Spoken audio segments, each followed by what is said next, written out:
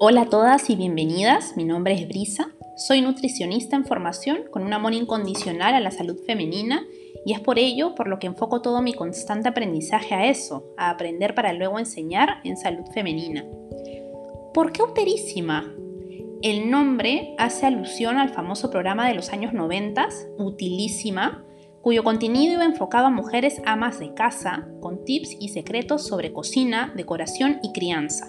Uterísima, entonces, es un espacio cuyo contenido va enfocado a la mujer de hoy, con educación y empoderamiento en nutrición, estilos de vida saludable para una mejor salud hormonal.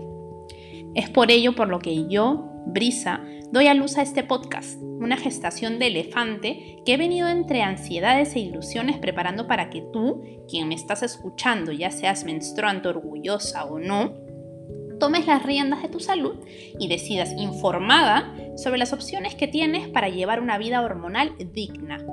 Solo así me duermo tranquila, sabiendo que mi voz no se apaga sin antes darte a ti el empoderamiento que necesitas sobre salud femenina.